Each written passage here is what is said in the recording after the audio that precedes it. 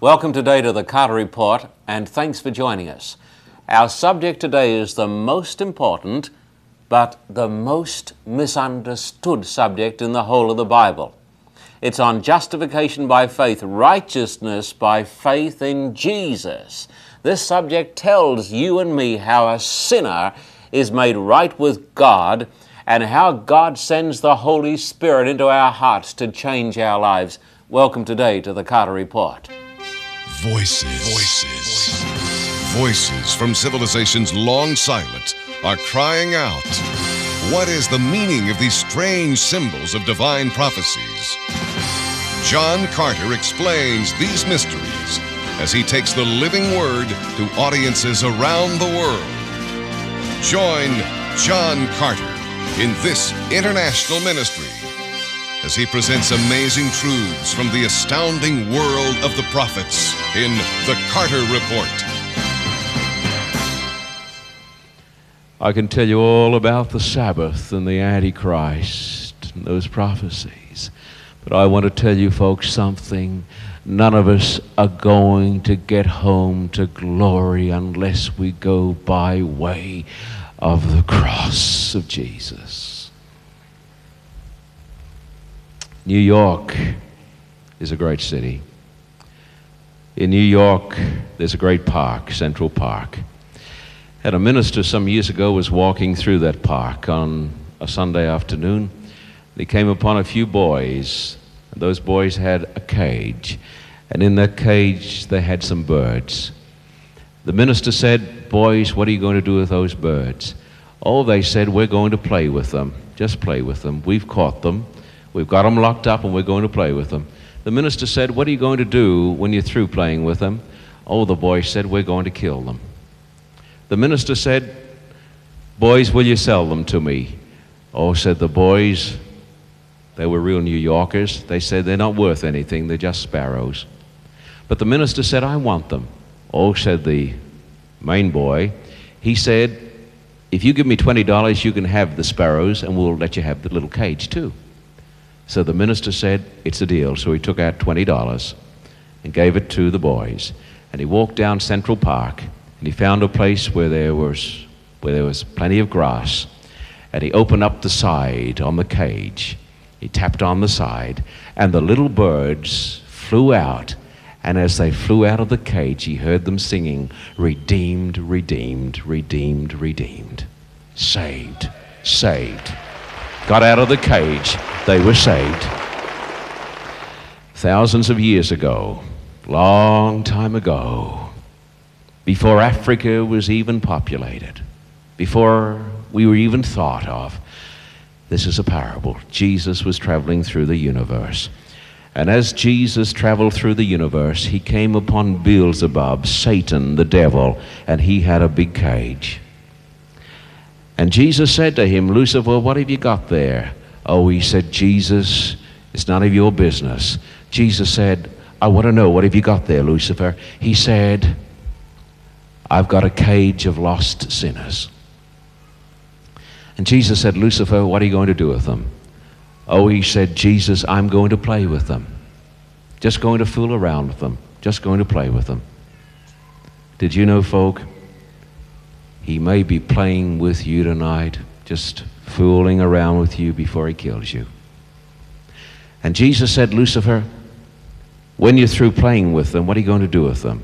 Oh, he said, "Jesus, I'm going to kill them. I'm going to kill them." And Jesus said, "Lucifer, will you sell them to me?" Lucifer said, "You don't want them, Jesus. You don't want them, Jesus. You don't want them, Jesus. They're just a cage of sinners. They're not worth anything." Jesus said, "They're worth a lot to me. Lucifer, will you sell them to me?" And Lucifer said, and this is a parable, "Name your price."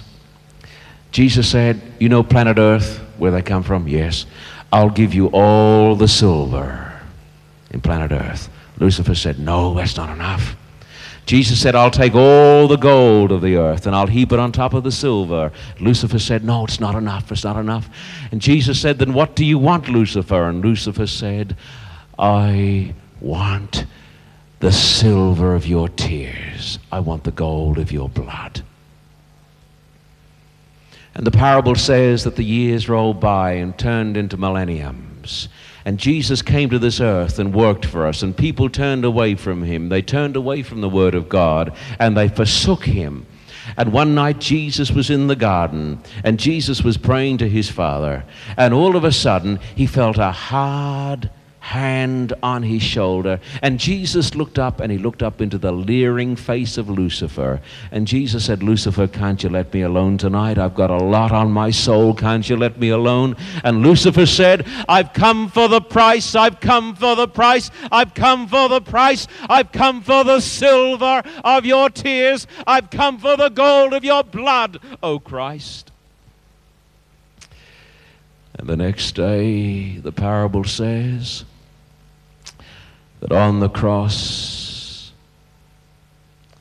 Jesus paid the price with the silver of his tears and the gold of his blood, so I could sing tonight, "Redeemed, redeemed, redeemed by the blood of the Lamb." And friend, it is not because of our goodness, it is not because of our righteousness, it is because of the silver of his tears. It is because of the gold of his blood. I want to ask you tonight, do you know the blood of Jesus? Do you know tonight for an absolute certainty that if you were to die tonight, that you would be saved in the Father's kingdom? Come over here with me, please, to Romans 3:22 to 24. Romans 3:22 to 24, page 184. Page 184. Romans chapter 3 and verse 22 to 24, one of the most important verses in the whole of the Scriptures. Please look at the texts. Romans chapter 3 and verse 22 says, "This righteousness from God comes through faith in Jesus Christ, to whom?" Say it loud. To all who what?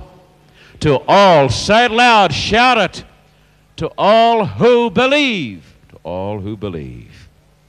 There is no difference, for all have sinned and fall short of the glory of God, and are justified freely by his grace through the redemption that came by Christ Jesus. I want to share with you a little theology. I'm going to come over here to the blackboard, and I think I'll have to come a little further over here this time. But I want you to notice something here. The Bible says that we are justified by the blood of Jesus. Did you hear that?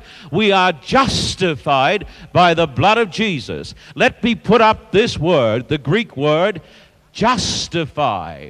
Justify does not mean to make a person righteous. It means to declare. Oh, hallelujah. It means to declare that the sinner, to declare that, I'm going to write it up in big letters, to declare that the sinner, that's me, and that's you, to declare that the sinner is considered righteous because of the mercy and the grace of God. This means this tonight. Now, if I get excited, you'll have to pardon me. It means this, that if there's a sinner who comes in here tonight and he hasn't been saved by the blood of Jesus, and there are people here tonight like this, I know there are in every audience, and that person hears the old story, and he hears about Jesus, and he says, "Jesus, have mercy on me." Like the dying thief, he says, "Lord, remember me when you come into your kingdom." God says, "I justify you, and I declare that because of the merits of Jesus, that sinner is now righteous." Hear that? Hear that? He stands in the sight of God, no longer a bad man. God doesn't look upon him any longer as a bad man. God looks upon him just as he looks upon Jesus. Hear it? Can you believe that tonight? You say to me, but it's too much to believe. What about all the sins of the past? You know what God does with them? He gets them all, and He puts them under the blood of Jesus, and He can't see through the blood of Jesus, and all those sins are gone as far as God is concerned. And the person stands absolutely righteous in the sight of God. Have you got that tonight? You say to me, I'm not perfect. Of course you're not. I've been talking to your wife and I know you're not. You say, but I make mistakes. Everybody makes mistakes. You say, but I stumble and fall. Everybody stumbles and falls. But we are not lost because we make mistakes. We are saved because Jesus made no mistakes. And He stands in our place. Can you believe this? Can you believe this? I can see some of you looking at me and you say, this is not how it ought to be. I ought to be working my way to heaven. I ought to be toiling my way to heaven. I ought to be striving my way to heaven. It is not a case of working or striving or toiling. It is a case of believing in the blood of Jesus and what Jesus has done for us on the cross. That's what we got to believe. There was a Russian nobleman, hopelessly in debt. So he wrote down the list of his debts. He wrote down the names of his creditors who were pressing him to pay. There was a great list that filled up a page. When he got through that list, he was so depressed, so fatigued, that he picked up the pen again and wrote across the bottom of the accursed list, who can pay all my sins? Who can pay all my debts? Who can get rid of all of these tremendous amounts I cannot pay? But this nobleman was a friend of the Tsar, Peter the Great. And Peter the Great came to visit him that day, and this man had fallen asleep across the list of his debts, sleeping a sleep of nervous exhaustion. And Peter the Great walked in, ladies and gentlemen, and he saw the list of the creditors, and he saw the list of the debts, and he saw the question scrolled across the bottom of the page, who can pay all my debts? Who can pay all my debts? And Peter the Great picked up a pen and he wrote across, right across it, he wrote across it, I, Peter the Great, the Tsar of Russia, will pay all of your debts. And he did. He did. And when I came to Jesus, I came with a page full of debts, all my mistakes. My Sabbath breaking was there too. My bad temper was there. My meanness was there. All the evil thoughts were there. And I said, who can pay all my debts? And Jesus on the cross opened up his veins and he dipped his pen in the blood of the atonement and wrote across the page, I, Jesus, will pay all your debts. I want to tell you tonight, Jesus has paid for them, every one of them. He's paid for your debts, and he's paid for my debts. He's paid for all of our sins. And you say tonight, what must I do? What must I do? I must come to Jesus, the high priest, and ask him to forgive me. But there's a person sitting here tonight and they say, but I should go along and see the priest. Yes, you should go along and see the priest, Jesus the priest. That's whom you ought to go along and see, because Jesus is the priest. The Bible says in Timothy that there is, and here is the text, folk, 1 Timothy I think chapter 2 and verse 5, it says, there is one God. I'm saying this particularly to my beloved Roman Catholic friends whom I love in Jesus. The Bible says there is one God and one mediator between God and man, the man Christ Jesus. Jesus is our mediator, folks. Jesus is our Savior, and Jesus is our priest. But if you want to have your sins forgiven tonight, don't come and confess them to me, because I'm a sinner saved by grace like you are. But come and confess them to Jesus and say, Jesus, I want this righteousness. I want this perfect gift of righteousness. I want it tonight, Lord. I want all my sins washed away. I want all of my sins pardoned by the blood of Jesus. And I come tonight saying, Jesus, have mercy upon me. And Jesus will. Jesus is going to have mercy on you. And there's something else I should tell you. Not only will Jesus forgive the sins of the past and the sins of the present, but Jesus, if we come to him tonight, is going to come into our hearts by the Holy Spirit, and he's going to give us power to overcome sin. Jesus is going to give us the power of his resurrection. I want you to come to a text on this. Romans chapter 1, just back a page or two.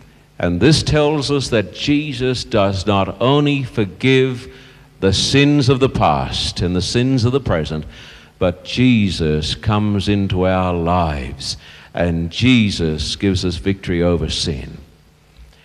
And I know it's true because I've seen it happen to so many people. Listen to this. Romans 1, 16 and 17. You've all got the page number, I believe. It says, for I'm not ashamed of the gospel.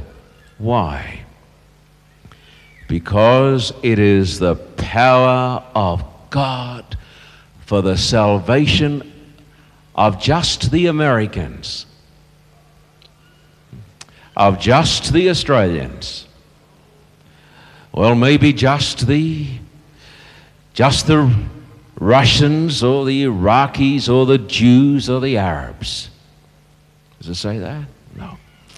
Because it is the power of God for the salvation, what does it say? For everyone. Does that include the people in Harare, Zimbabwe? Does that include you tonight? Does it include you sitting down there? Does it include the people sitting around this great theater? It says, it is the power of God for the salvation of everyone who what? Who believes. First for the Jew, then for the Gentile. And tonight here, I think most of us are Gentiles. But that is not the end of the text. It goes on to say, for in the gospel a righteousness from God is revealed, a righteousness that is by faith from first to last, just as it is written, the righteous will live by faith. The Bible tells me if I come to Jesus tonight because of his wonderful cross, he will forgive every sin. But that is not the end of the glorious story. The Bible says that this blessed Christ, this glorious Christ, this powerful Christ will come into my life with a flood of power, and that will be the power of God to slay the demon of lust, the demon of sin. Jesus will conquer if I come to him tonight.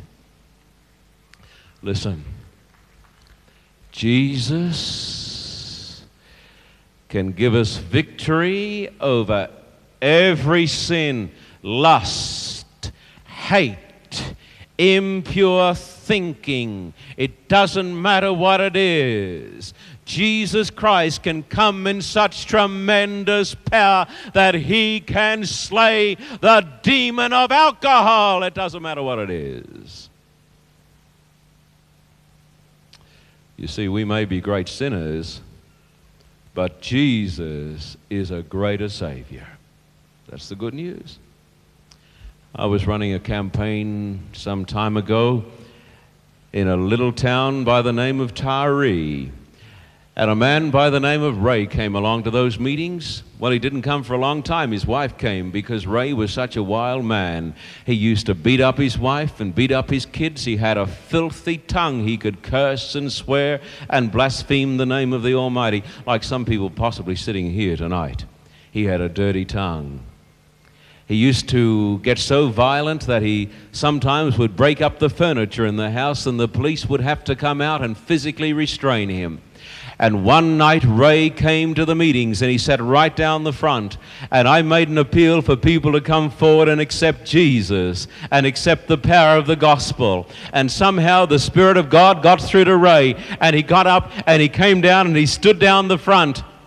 And I want to tell you, Jesus washed away his sins. Jesus imputed his righteousness to him, and Jesus came into Ray's life, and Jesus cleaned up his tongue. Jesus gave him a pure mouth. Jesus gave him a pure heart, and Jesus made him into a brand new person. He wants to do it to you. You see, this wonderful gospel doesn't concern only the past. It concerns me today. And I'm going to make an appeal to you now. I want nobody to move. I want you to pray with me. And I want you to pray for yourself, and I want you to pray for everybody here. And this is going to be the most sacred moment of these meetings so far. I'm going to ask you now to do something. I want you to bow your heads. I'm going to pray, and I'm going to ask all people who want to go home to glory to make a decision. But before I do that, I'm going to tell them, Jan, a little story. I was running another series of meetings. This is pretty heavy upon my heart. And a man by the name of Keith came to those meetings, and I used to go out on Thursday nights and visit him in Australia in his home, he and his wife Nancy and his children. And I said to him one night, Keith, don't you think you ought to become a Christian and really give your life to Jesus? And he said to me, Pastor Carter, he said, I don't want you to press me on this. He said, you'll embarrass me, and therefore I don't want you to ask me to give my life to Jesus. I said, Keith, it is my responsibility as a minister of the gospel to appeal to you to turn to Jesus. He said, please don't talk any more about it, and he got a little hot. He got a little mad with me. And so I had a prayer with Keith, and I went home. A few days later, the telephone rang, and my associate, Ted Oliver, said to me, John, have you heard that there's trouble out at the Robinson farm? I said, I don't know. He said, let's go out in your car. I think there's been an accident. So we got in my Ford, and we drove out the 30 miles or so to Beechworth, and as we drove in the homestead, under the big arch, the Robinson farm, the police car was just pulling out, and so was the ambulance. And as we pulled up at the open door, the door was open, Nancy came out, and as we got out of the car, she fell into our arms, and we carried her inside. And we said, Nancy, what has happened? And she said, Keith. That's all she could say. She said, it's Keith. And we said, what's happened to Keith? When she stopped crying, she said, well, you know, Keith, we're beekeepers, we keep bees. And she said, you know, I've wanted to be a Christian, I've wanted to follow Jesus, I haven't wanted to hold back, but Keith has been holding us all back. And she was crying, and she said, Keith came in this morning, and he put this container of acid. They use a type of acid to extract the honey from the hives. I don't know how it works, but he put this acid on, had the stove on high, and he went over to see how it was cooking, and he put a screwdriver in the side of it, and the whole stuff came out in a mass over his face. Keith staggered to the door, hoping to get some fresh air. And there was a hose outside, and he was going to try to get the hose on, we think, and get it off. But he collapsed in the doorway. and died in the doorway. And Nancy said to me, she said, I wish, she said, that you'd talk to Keith a little more. I wish I'd talked to Keith a little more too. I'm not judging Keith, but I want to tell you folks something. The time comes when you and I ought to make a decision for Jesus.